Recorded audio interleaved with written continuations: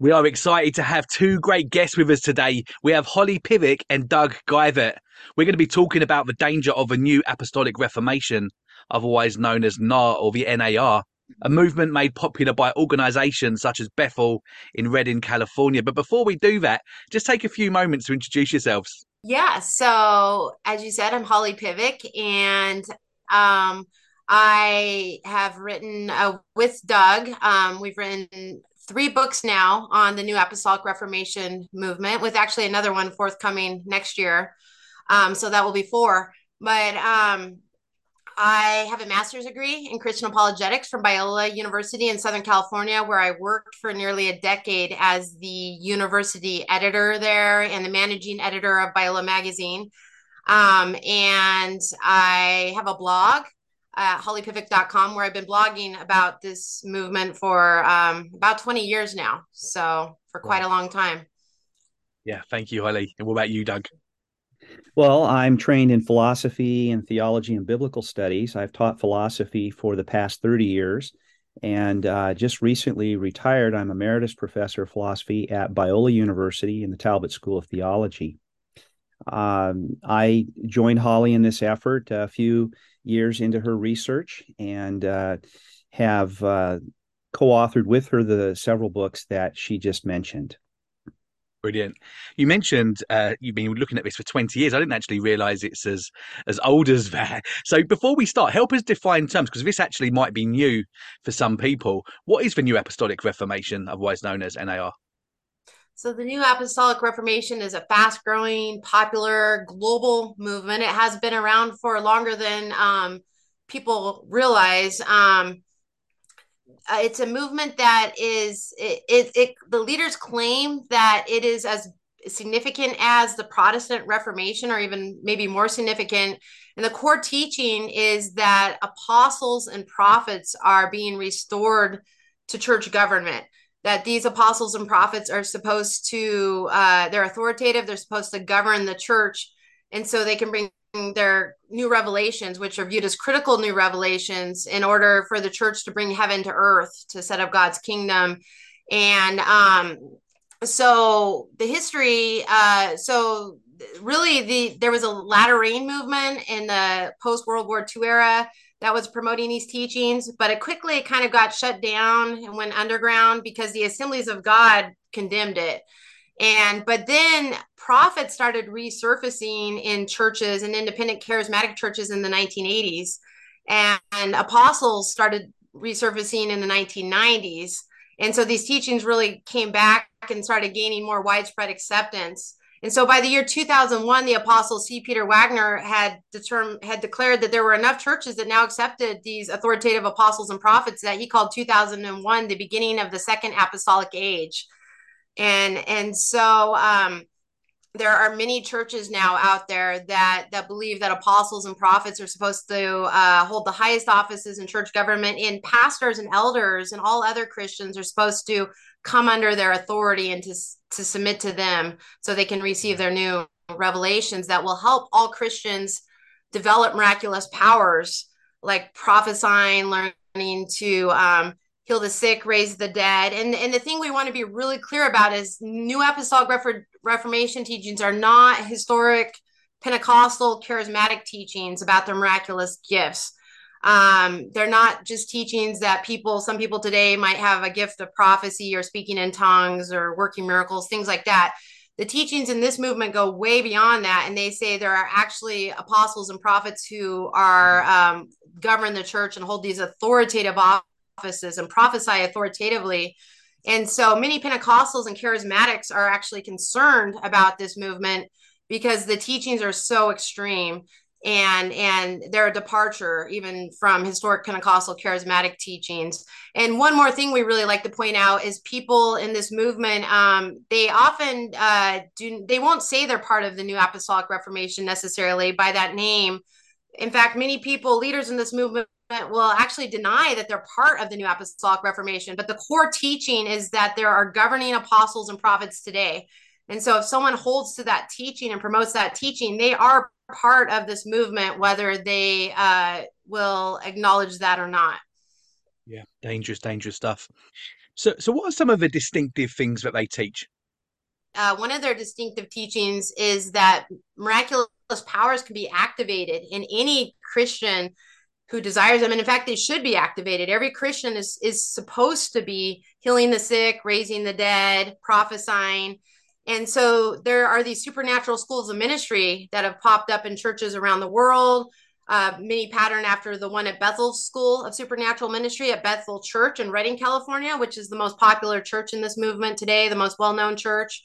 And so people go there to these schools to learn to work miracles and to have miraculous powers activated in themselves.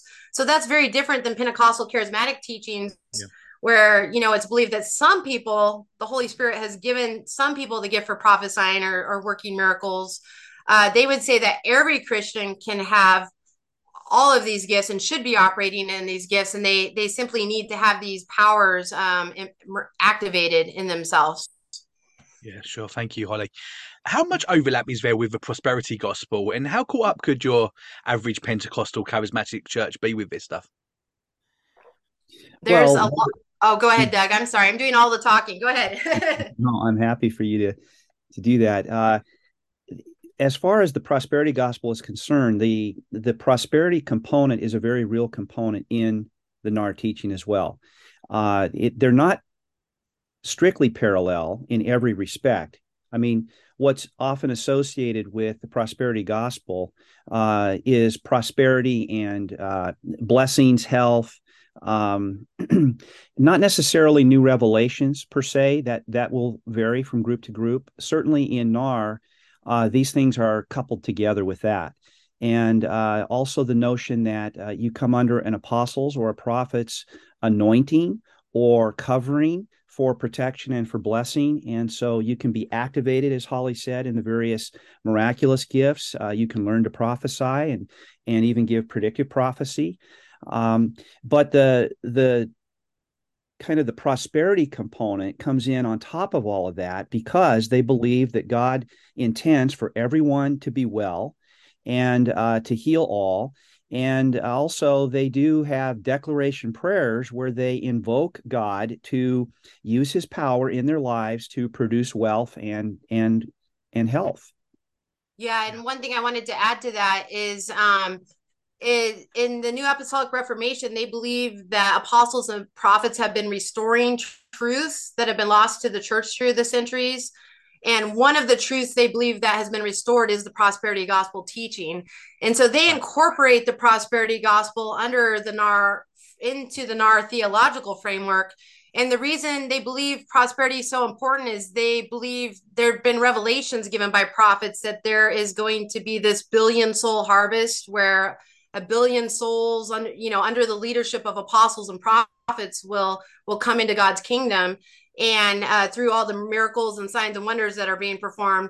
But there's been another prophecy that there will be a great end time transfer of wealth from the wicked to the righteous. And so this wealth will really be transferred into the hands of those who follow the apostles and prophets, so that they have the wealth needed to set up God's kingdom on earth. And so the prosperity gospel has a kind of a NAR spin on it. It's prosperity for the purpose of building God's kingdom, but all followers also can partake of that prosperity in their own lives. Yeah. How are these teachings making their way into everyday churches without them even realizing?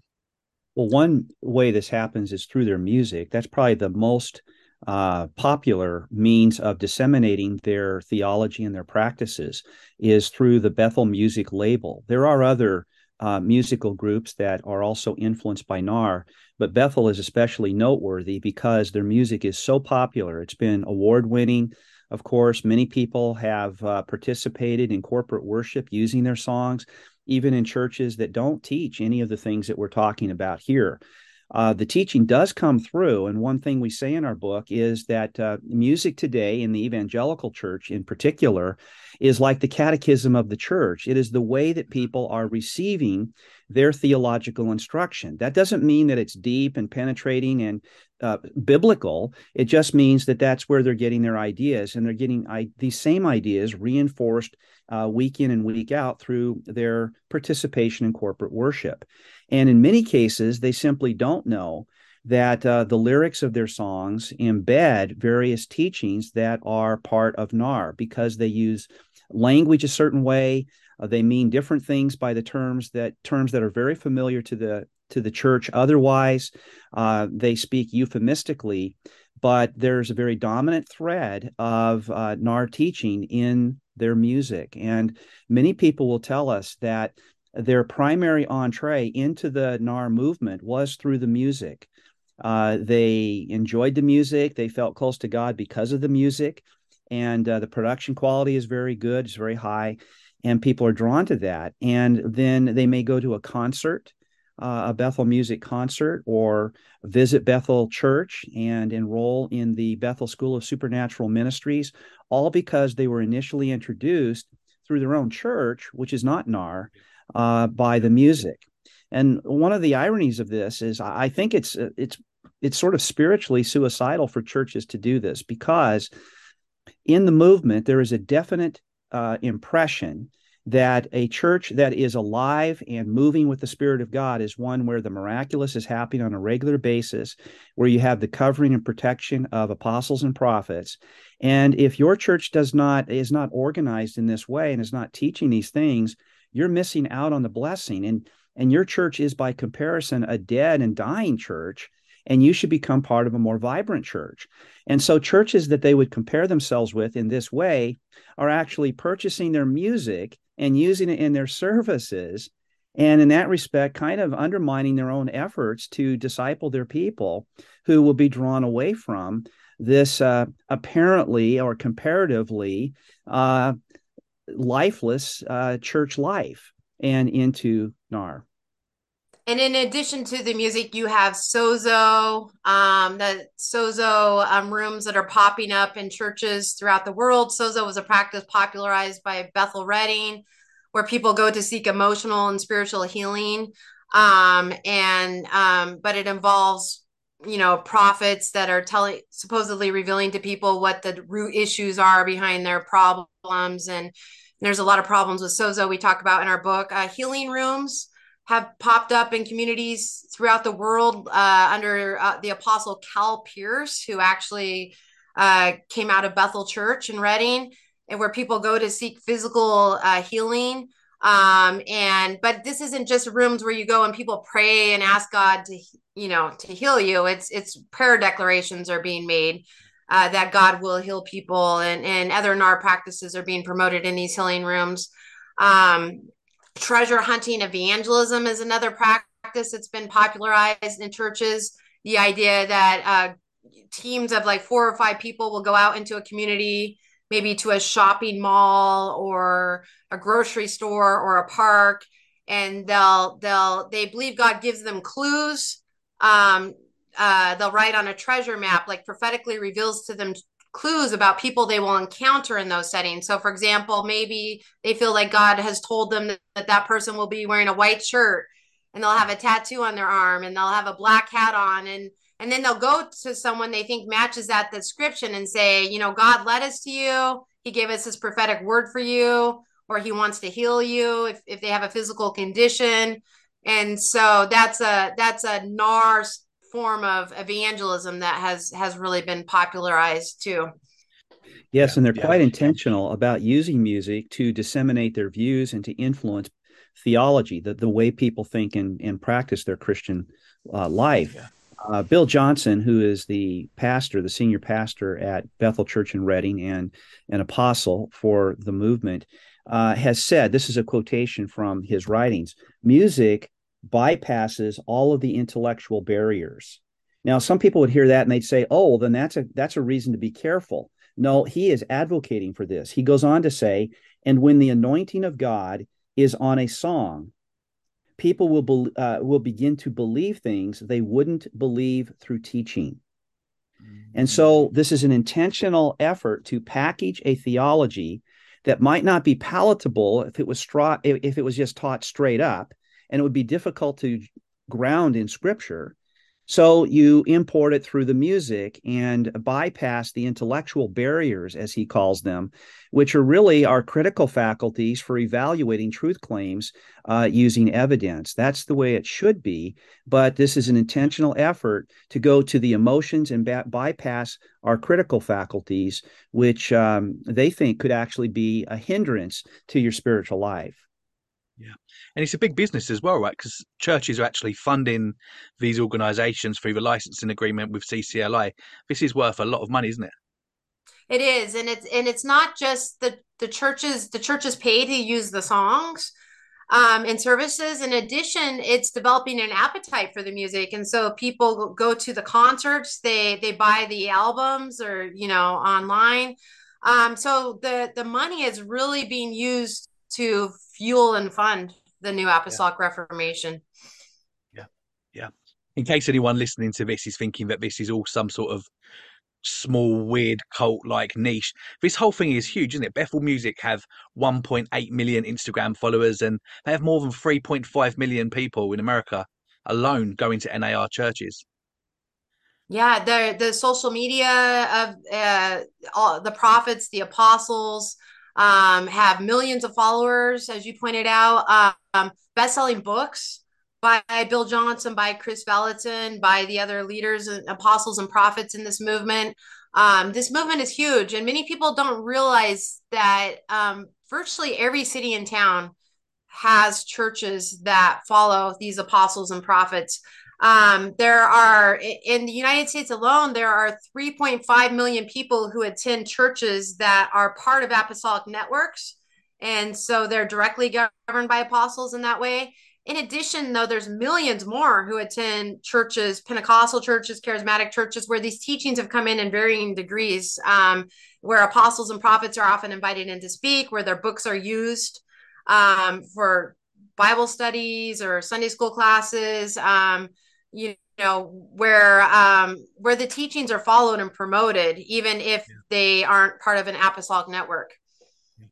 Yeah, and it's a global movement, to be sure. Every country I visited has been a place where I've encountered this, and I've seen that it is popular, it's influential, and it is oftentimes specific to Bethel Church. They have an amazing reach with their ministry, through their music, of course, through their social media that reaches out globally. You don't have to leave town to have a global reach, but many of them do. And Bill Johnson is known to travel internationally and speak at various conferences, whether that be various places around Europe or South Africa or Australia or what have you.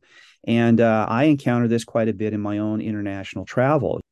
The lack of discernment that you mentioned in this world is another huge problem, isn't it? Bill Johnson, as an example from Bethel, he'd happily share a platform, and he endorses people like Kenneth Copeland, Benny Hinn. And in our generation, if we're honest, it doesn't really get any worse than that, does it? Well, the thing is, it's not surprising to me because there's so much overlap between I already said how the prosperity gospel teachings are a restored truth.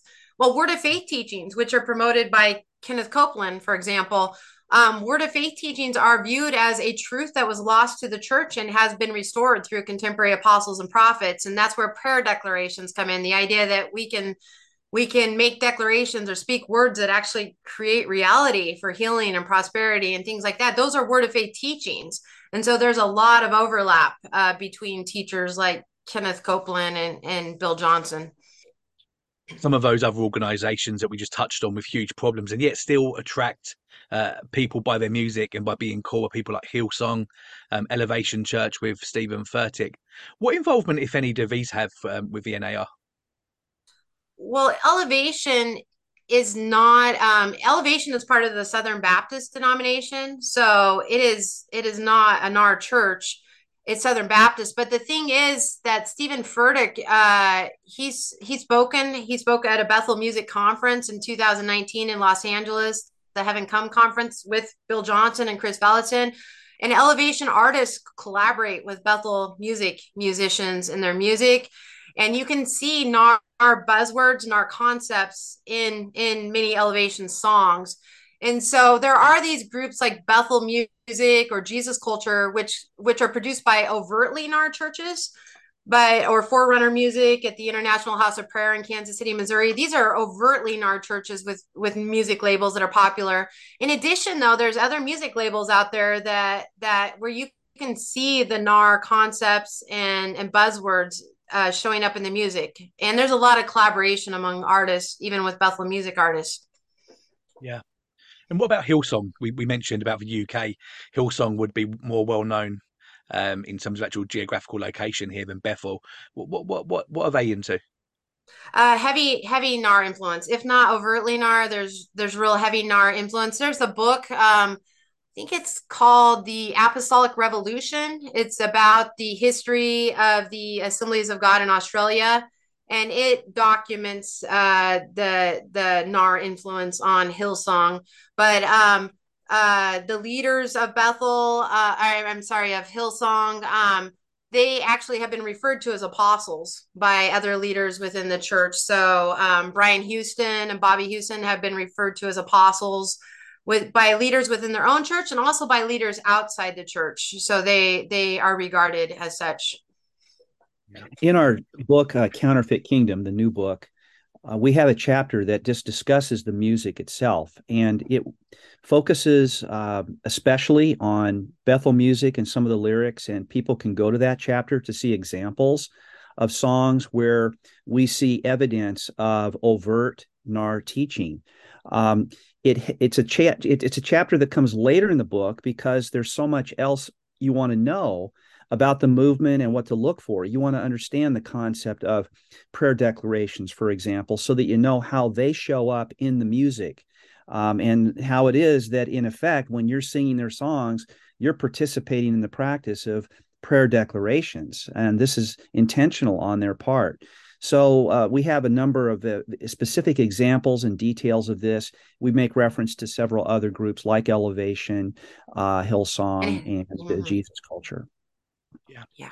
Well, we're going to make sure that we've got a link to your new book, Counterfeit Kingdom, in the description below, wherever you're listening to this or watching this interview. Bethel have a school called the Bethel School of Supernatural Ministry, don't they? What sort of things are they teaching people there? Well, the reason people go to Bethel School of Supernatural Ministry is basically to learn to work miracles. And this Bethel's own students will refer to the school fondly as the Christian Hogwarts, like Hogwarts in the Harry Potter books and films. And so they go there to become activated in miraculous gifts.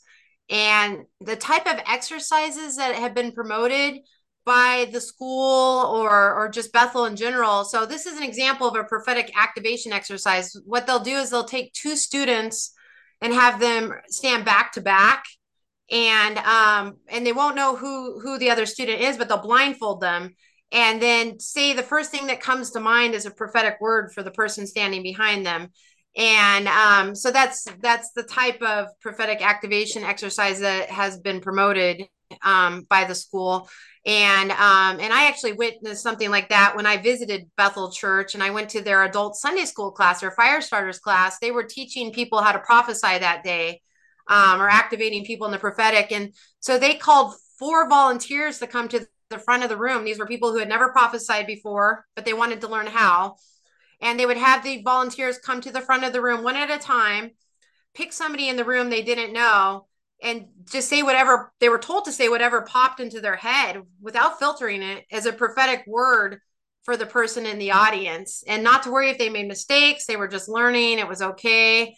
And so these prophetic activation exercises will generally involve encouraging people to say whatever pops into their head as a prophetic word for someone else, and just to keep practicing. And that's how they do it.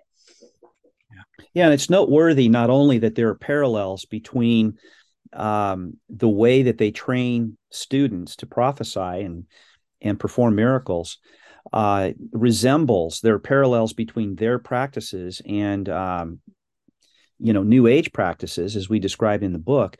But they're not taught in Scripture. These practices, these learning exercises, they're all borrowed either from the entertainment industry or from the New Age movement. But you don't see them taught in Scripture. You don't see even the notion of activation in the miraculous taught in Scripture. And so this is a very distinctive thing, is you should always ask the question, what is the biblical source for the teaching and for the practice that we're seeing manifest here? And if there isn't one, then you have to ask, well, what authority does it have? How do we know that it's legitimate? How do we know that it's from God? And then if we find that these so-called prophets are not only giving revelations of a new sort, but also purporting that they have received special insight into the teaching of Scripture, where they know things that other people don't, not because of the way they've studied Scripture using responsible Bible study practices, but because the Spirit of God blows on the text and on the words while they are reading them, and they receive special revelatory illumination into the meaning of the text. And it's oftentimes far removed from what the text actually teaches. And so my view is that if a so-called prophet is playing fast and loose with his interpretation of Scripture, and he gets that wrong, and his teachings from Scripture are false, then we shouldn't be trusting him to be a prophetic speaker on God's behalf when he has new revelations to share with the world. Yeah. You've mentioned the big overlap with the New Age practices and even things like NLP. And actually, if you listen to them prophesy from the stage, they sound more like a clairvoyant, don't they? Guessing a person's door number and what they do for a living before telling them that they're about to come into some money or have a great life-changing opportunity. How does this stuff have anything to do with the prophecy that we have that we see in Scripture? Yeah, it doesn't. I mean, that's what I observed when I went to that adult Sunday school class at Bethel. And these 4 volunteers came to the front of the room. One of the volunteers, we share the story in the book, but one of the volunteers said something like, I'm getting a name and a birth date, and just called out a name and a date. And they said, does this name mean anything to anyone? Does this date mean anything to anyone? And it sounded like it was like cold reading, or, like what you would see on a John Edwards television special or something like that. And there is no basis for these practices in Scripture. It looks nothing like the prophecy you would see in the Bible. Yeah. Tell us about the kenosis theory and how they apply this. Okay, so the doctrine of kenosis derives from a passage of Scripture in the New Testament in Paul's letter to the Philippians, chapter 2, verse 7, where it says that Jesus emptied himself and became a man. And he is given as an example of humility for the church in that passage. Now, there are different views of what this means, that Jesus emptied himself. But the kenosis doctrine is named that because of the Greek word for kenosis, or self-emptying, that's used in the passage. And some have taught over generations of time doctrines that are actually heretical versions of kenosis. That is, that Jesus is not even God at all, that he is strictly human and not divine. And so he emptied himself of his divinity. Now, this is not the characteristic teaching of NAR leaders. Bill Johnson has been accused of this because of some slips in his language and in his writings that he hasn't really corrected adequately, we think. And so it's invited suspicion that he accepts a heretical form of the doctrine of kenosis. But what he does say is that he believes fully in the full divinity and full humanity of Jesus Christ. And we take his word for it when he says that. We don't question his integrity when he claims to believe the classical doctrine of the two natures of Christ. But here's the thing. Johnson believes that Jesus did empty himself of the use of his divine power while he was alive on the earth. And so while even though he will affirm the full deity of Jesus as well as his humanity, he will say that all of the miracles he performed were performed as a man in utter dependence on the Holy Spirit and not at all using his own divine power.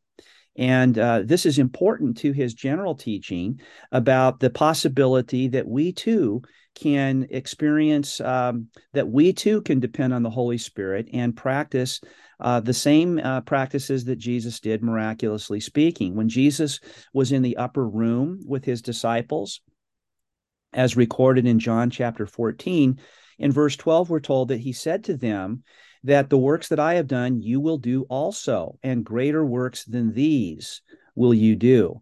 And Johnson just directly teaches that these works that Jesus is referring to are miracles.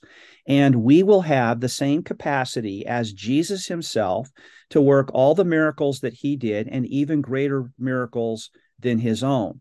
Now, there's a lot to say about this passage, and I don't believe that Jesus is talking exclusively here about his miracles at all. But that is Bill Johnson's direct teaching, and he says it cannot possibly mean anything else. That's simply mistaken. But the point is that he believes that all of Jesus' miracles were performed in dependence on the Holy Spirit, an external divine source of power, and not his own divine source of power. Now, we believe this is just clearly false because there are, at least in some cases, miracles that Jesus performs in demonstration of his authority to exercise divine prerogatives. So, for example, in Mark chapter 2, Jesus heals the paralytic, but he doesn't do this until after he has first said to the man, your sins are forgiven. And this is scandalous in the room. There are reverberations all through the room of people wondering, how could Jesus presume to forgive sins since only God can do that? And he says, referring to himself, so that you will know that the Son of Man, myself, has power on earth to forgive sins. He turns then to the man who is crippled, and he says, rise, take up your pallet, and go home. And the man stands up and walks out, fully healed of his paralysis. This is in demonstration of his divine authority to forgive sins. It could not be clearer that in this case and others, Jesus is exercising his own divine power. And that is something that we could never do as Jesus did. So this is a mistake on his part to teach that his self-emptying meant that he never acted miraculously using his own divine power. Yeah. Really helpful, Doug. Thank you. I don't think we've mentioned the name Shawn Bolz yet. In your book, you give an example of when he channeled a dead person from the platform during a conference. Tell us about that. Yeah, so that was a Bethel Leadership Conference at Bethel Church, and Bill Johnson was sitting in the audience, and Shawn Bolz really claimed that he was channeling. I mean, he didn't use the word channeling, but that he was receiving communication from a deceased prophet who's very well known and revered in NAR, named Bob Jones, and he claimed that he was seeing Bob Jones like interact with Bill Johnson's deceased father and his deceased family members, and that Bob Jones was giving Johnson a message. It was something like, your next installment is coming, was the message, and that was interpreted by Bolz to mean that financial resources would be being released to Bill Johnson. And that's not the only example of, really, looks a lot like necromancy. It's communication with the dead. And that's not the only example of necromancy being promoted by leaders in arts. Actually, it's becoming more popular teaching, and we share other examples of that in the book as well. But Shawn Bolz has said that believers should expect to receive more such communications with deceased loved ones in the days ahead. So he's actually teaching people to look for, to expect, to engage in in necromancy. Yeah, so bad. One of the frustrating things I found, particularly with Bethel, is that when they get caught doing something really weird, that when it becomes public, they distance themselves and seem to sweep it under the carpet. And we've seen this with things like grave sucking, the false manufactured prophecy, and with the Christian tarot cards. Tell us about these things in particular and why it can almost feel like we're seeing a game of whack-a-mole sometimes. I will say about, for example, about grave soaking, when it came to light that Bethel students were taking part in that practice, the Bethel leaders said, we've never promoted this. Basically, they said it was some overly enthusiastic students. They did this on their own. It was never promoted by the leaders of the church. But evidence the evidence shows to the contrary of that. I mean, Bill Johnson's own late wife, Benny, there are pictures of her that can be easily found online, but Googling them, of her embracing tombstones and taking part in this practice. And another, a former Bethel pastor and a BSSM graduate from their Bethel School Supernatural Ministry, Ben Fitzgerald. There's video of him taking part in promoting this practice. And former students say that this was promoted by Bethel leaders. And this is all documented in our book. But it is it sure looks like a cover up, when they say that they never promoted it, but then all this evidence is to the contrary. Yeah. Because Bethel is so well known because of the music that we've mentioned, there was a lot of interest in the Wake Up Olive campaign. It made its way onto primetime TV over in the States, didn't it? Tell us about this and the problems that this causes to the public face of Christianity. Well, Olive was the young daughter of a minister of music or a person on the ministry staff at the church in their worship ministry. And she died unexpectedly in their home. And the parents came forward and said that they wanted to declare that Olive would be raised from the dead. And so they began to issue or utter prayer declarations to that effect. Now, this is a form of prayer according to the New Apostolic Reformation, to Bethel teaching. It is not petitionary prayer, and it should not be confused with that. They are quite explicit in distinguishing between prayers of declaration, which are prayers of profound faith and confidence that God is going to do something. So they have a prophetic quality, and an expectation is built in that what they declare is about to happen. And so, but they call it prayer. And they also believe that this kind of faith is required in order to see God bless in the maximal way, such as he might in bringing a deceased person back to life. They also encourage other people to participate in this practice with them. So when they issue a prayer declaration, it is more effectual and more powerful if there are more people involved globally. And this is how social media plays a role in in moving the hand of God, you could say.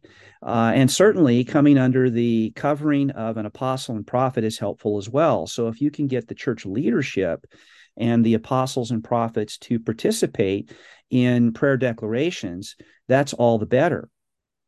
And so this is something they did for several days while they waited for Olive to come back to life, expecting that she would be raised from the dead. This is something they were declaring, not asking for, not praying for in a petitionary fashion, but saying, this will happen.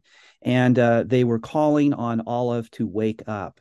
Well, after several days of this, and she did not wake up, they finally acknowledged that they would be planning a memorial service for little Olive.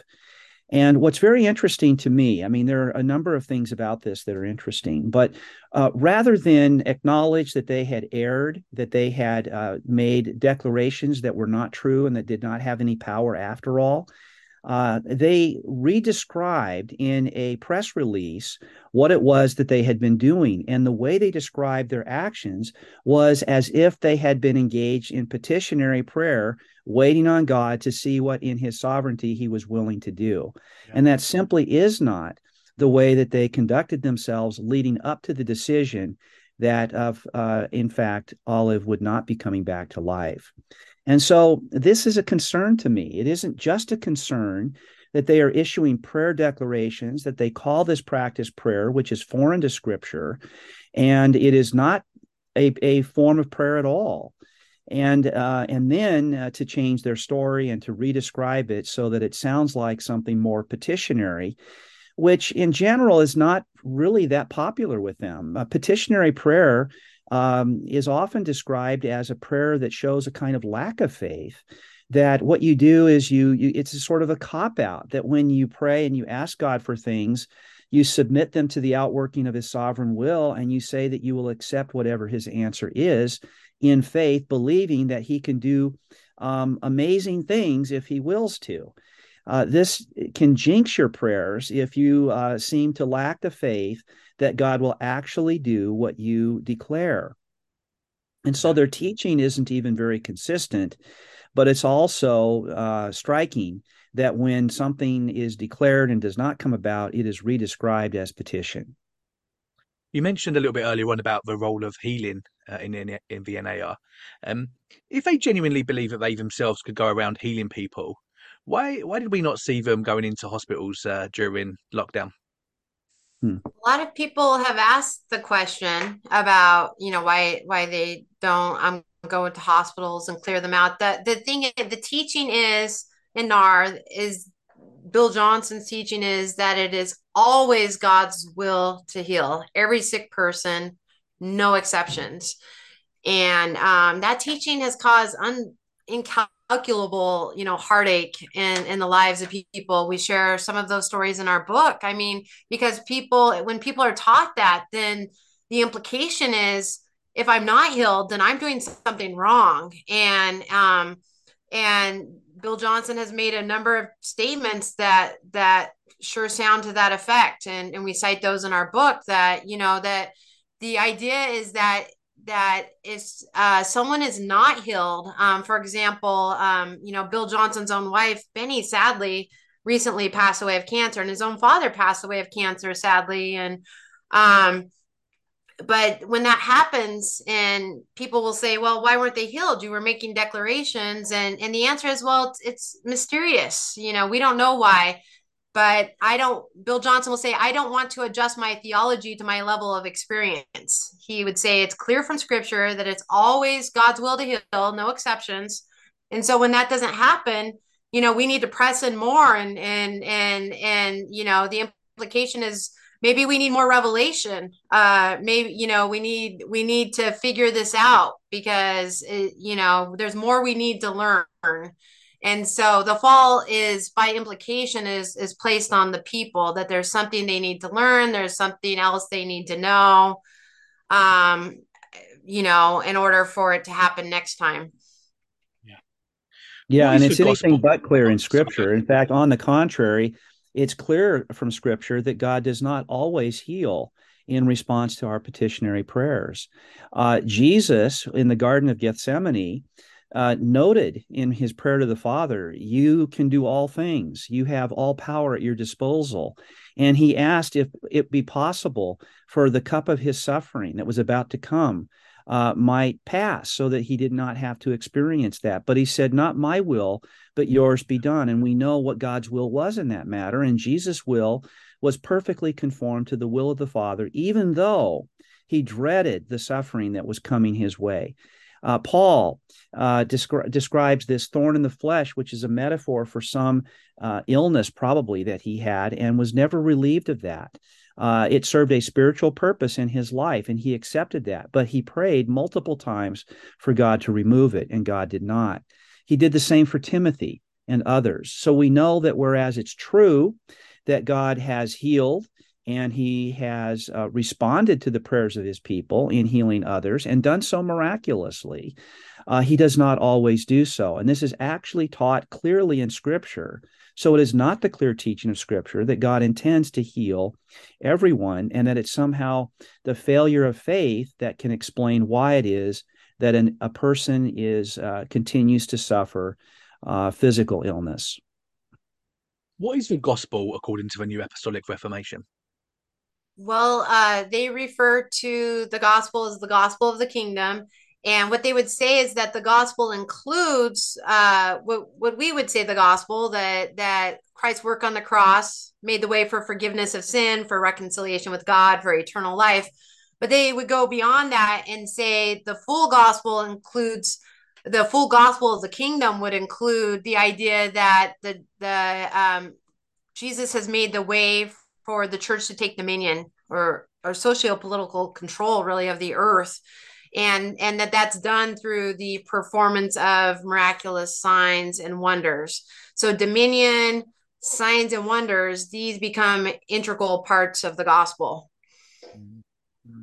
There's often a pushback, and I'm sure you guys have experienced this when someone calls out false teaching, and often people can accuse that person of being divisive. But why is this actually unbiblical? And actually, as Christians, we are to raise the alarm about these things. Well, unity ought to be accomplished on the basis of a shared conviction about the things that are true. That is the proper basis for unity. Jesus said in his high priestly prayer, as it's often called, recorded in John chapter 17, he said, Father, sanctify these, my disciples, in the truth. And then he says, your word is truth. We are not word of faith people. We are word of truth people. We think that unity depends upon shared conviction about the revealed truths of God in Scripture. And so calling out false teaching and calling out irresponsible practices is actually good for the church. It fosters health in the church by pruning away what is misleading, what is false, and what causes division actually in the church. And so it's very convenient to be able to say, well, listen, you shouldn't be so harsh and so critical of our practices. And we're brothers and sisters in Christ as well. And so why would you want to harm the unity of the church? Well, we're asking them to teach the truth and to repent of their mishandling of Scripture. And that's just the appropriate thing to do, of course, if we want to see the unity of the faith. And then notice that they are responsible for so much disunity themselves, chiefly because they are contradicting the teachings of Scripture in the things that they teach about health and wealth and the gospel of the kingdom, and about activation and ongoing revelation, and how you can have prophets make mistakes and they're still legitimate prophets of God. And we think that this is divisive. We think that this is causing confusion in the church. And families are divided, churches are divided, and it's because there simply is not a commitment to a faithful interpretation of Scripture in accord with well-established practices that have served the church for centuries. How is it that you can call other churches dead, right, and lifeless because they don't practice prayer declarations, because they don't see the miraculous happening on a routine basis, because they don't welcome extra biblical revelation from false prophets? How is it that they can say these churches are dead, these churches are lifeless, you need to come under the covering and blessing of an apostle or a prophet? How is that not divisive itself? Yeah, and furthermore, if to claim that you're bringing about a Reformation as significant or even more significant than the Protestant Reformation, and that the teachings that you're bringing will change the expression of Christianity in a single generation. I mean, to make these claims and then to turn around and accuse the people who point these claims out as being divisive, as being divisive, is very inconsistent. Well, to have a double standard, you apply the standard to your opponents, but not to yourselves. Now, another thing that happens here, David, is that some people will say, we're not part of the New Apostolic Reformation. We are apostolic. We have an apostolic ministry. We affirm the fivefold ministry of Ephesians 4:11, as they describe it. And so these we're concerned that your criticisms of NAR are going to reflect negatively on us, that people are going to think you're talking about us. Well, our point is that maybe we should be very careful about claiming to be apostolic, and we should explain exactly what we mean when we purport to have an apostolic ministry. What is the nature of that authority? On what basis should anyone believe that you are apostolic in your ministry and in your outreach? And maybe it is time for Christians to be much more cautious in the way they use language and organize their churches around the ministry and the leadership of pastors and elders. Yeah. Whereas you guys have been sounding the alarm, you have people, well-known people like Francis Chan, who in his latest book wrote exactly on this subject and actually was encouraging the sheep in with the wolves and many of the people that we've just been speaking about and to all get along nicely. Where do Christians have to draw the line when it comes to unity? And why is it that truth at any cost is over unity at any cost? Yeah, I was just looking at Francis Chan's book last night, Until Unity, it's called, and I haven't read it yet. But I plan to, and I have seen videos he has done with NAR leaders like Bill Johnson, where he has apologized to them for saying that he had viewed them maybe as false teachers, and so he has part of his unity that he's calling for in this book includes unity with these NAR leaders. Um, and the thing is, what we're trying to show is the errors in NAR. We're not calling them heresy. We're not saying they would put you outside the Christian faith, but they're not just minor, non-important errors either. The teachings in NAR are aberrant. There's serious doctrinal error that is causing people to shipwreck their faith. It's splitting families. It's splitting churches. It's causing people to have severe disillusionment with their faith and even abandon it. So the thing about his book is it's called Until Unity, but if you read, it's from Ephesians 4. He gets that from Ephesians 4, 13. And I wanted to read just the context of that because he leaves out something important. The title does not reflect the full context here.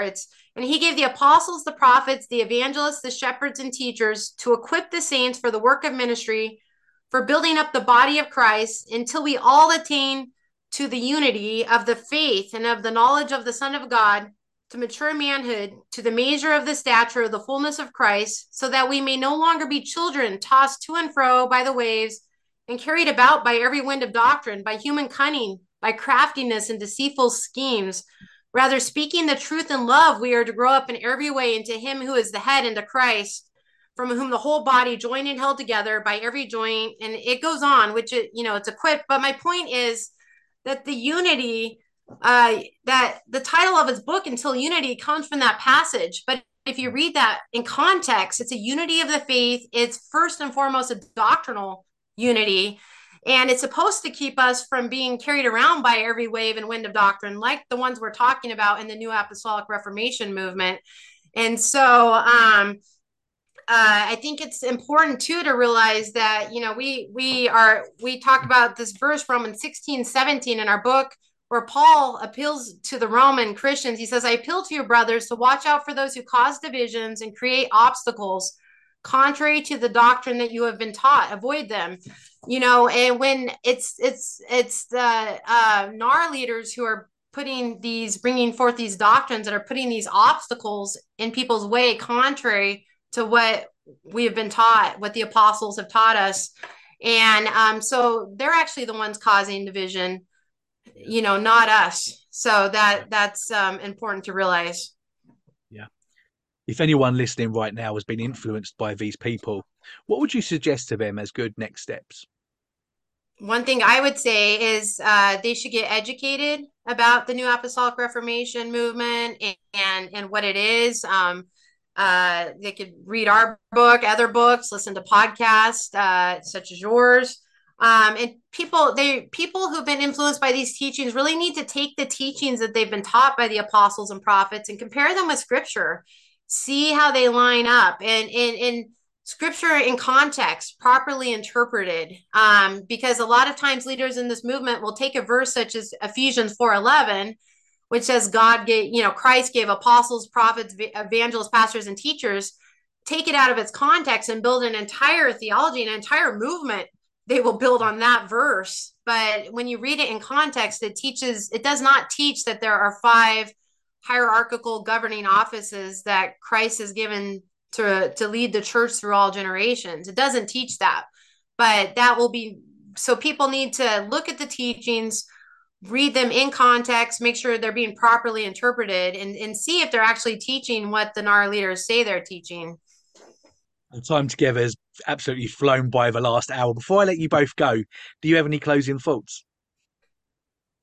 Well, I would say what I like to stress is the great need to discern using the scriptures themselves as your touchstone for truth.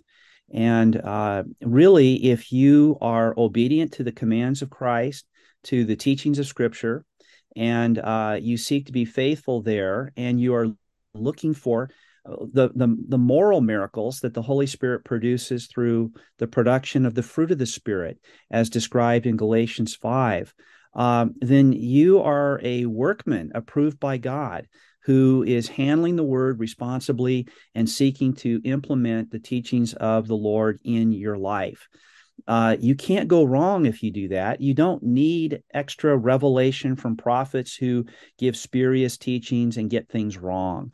And so I would encourage people to ask the question, just exactly what should we look for in a work of God? And be careful not to evaluate the life of your own church and your own Christian experience strictly in terms of subjective feelings that you have about whether the Spirit is working miraculously around you or activating others in the miraculous or producing new revelations that will give you new insight into the scriptures or God's plan for the ages. But just the simple, faithful growth in knowledge of the Word of God, in prayer of petition, in dependence on His Spirit, submitting your will to His, but believing that He can do great things, to be sure. This is my encouragement to the church today, and not to use human criteria for evaluating a work of God. Jesus warned in Matthew chapter 24, verse 24, he said that there will be false Christ and false prophets coming at the end of the age. And he says in chapter 7 of the same book, Matthew, that some will come and say that I perform signs and wonders in your name. And he will say, yes, but I never knew you. Depart from me. Jesus himself promised and predicted that we should expect that there would be false teachers and false prophets that might even go so far as to confuse and deceive the elect believers themselves, he says in Matthew 24:24. So we cannot be too careful. We cannot be too determined in our efforts to discern using the Word of God what is a true prophecy, a true revelation from God, and what is not. Yeah, and I would just add that if we didn't address a particular passage of scripture during this podcast or a certain topic, really encourage people to go look in our book, Counterfeit Kingdom, or even our older books, A New Apostolic Reformation or God's Super Apostles, because we have addressed many passages of scripture in those books, many other arguments and issues that we weren't able to address today. Many Yeah, brilliant. people have been rescued from this movement and been spared great pain and experienced real healing emotionally and spiritually because they have gone to the scriptures and humbly sought the truth before God and examined these things to see if they be true. Just like the Berean church, which is commended by Paul. Well, we're going to make sure that we've got links to all of your books in the description below.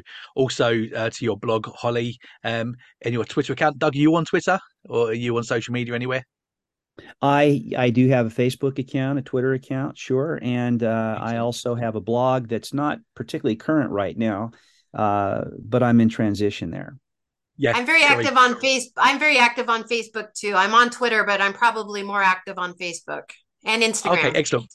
Right, brilliant. Well, I'll find all of those links and I'll make sure they're in the description below. So make sure that you go and follow both Doug and Holly. Thank you so much for your time, guys. I've really enjoyed it.